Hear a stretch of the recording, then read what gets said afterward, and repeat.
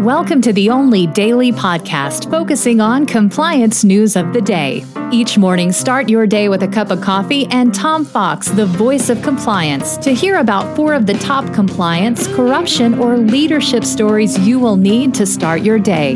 The Daily Compliance News is a production of the Compliance Podcast Network. First, a word from our sponsor.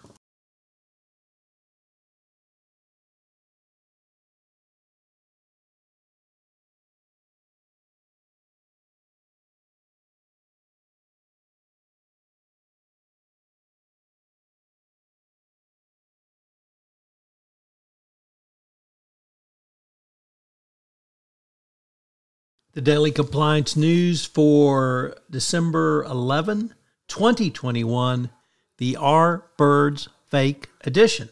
And this story comes to us from the New York Times, where a tongue-in-cheek site entitled Birds Aren't Real has become a real thing as Gen Zers are fueling the conspiracy theory that birds don't exist and are really drone replicas installed by the U.S. government to spy on Americans.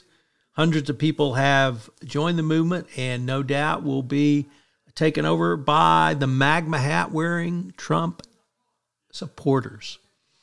Next up, Volvo was hit by a ransomware attack or a cyber theft of intellectual property.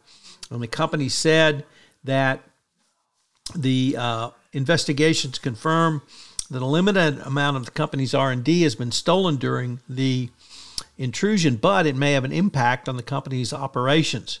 So the company declined to elaborate on the breach and its possible impact, but by releasing this information, it would seem pretty clear the Securities and Exchange Commission is going to be very interested in the now turns out it's a ransomware attack and this theft of intellectual property and what it could do to the stock price.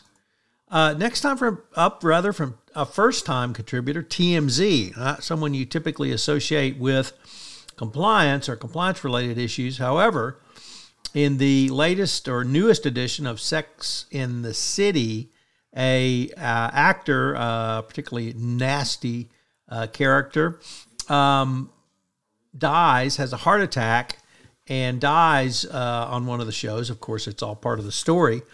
But he was in a Peloton bike while it happened.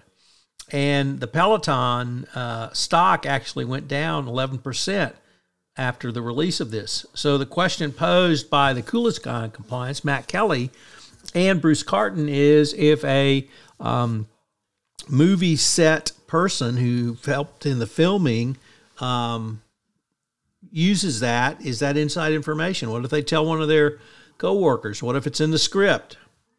Interesting questions that I don't presuppose to know the answer to. Nevertheless, a very interesting imbroglio. And our final story comes to us about sometimes the universe's karma really works, as the CEO of Better.com, who this week fired 900 people on a Zoom call, has left the company to take some time off for as the board assesses culture leadership of the firm. So karma is sometimes a bitch, and if you screw over people by firing them on a Zoom call, it's going to get noticed, and it got noticed by the board of Better.com. The Daily Compliance News is a production of the Compliance Podcast Network and a proud member of C-Suite Radio. Thanks so much for listening. I hope you'll join me again tomorrow.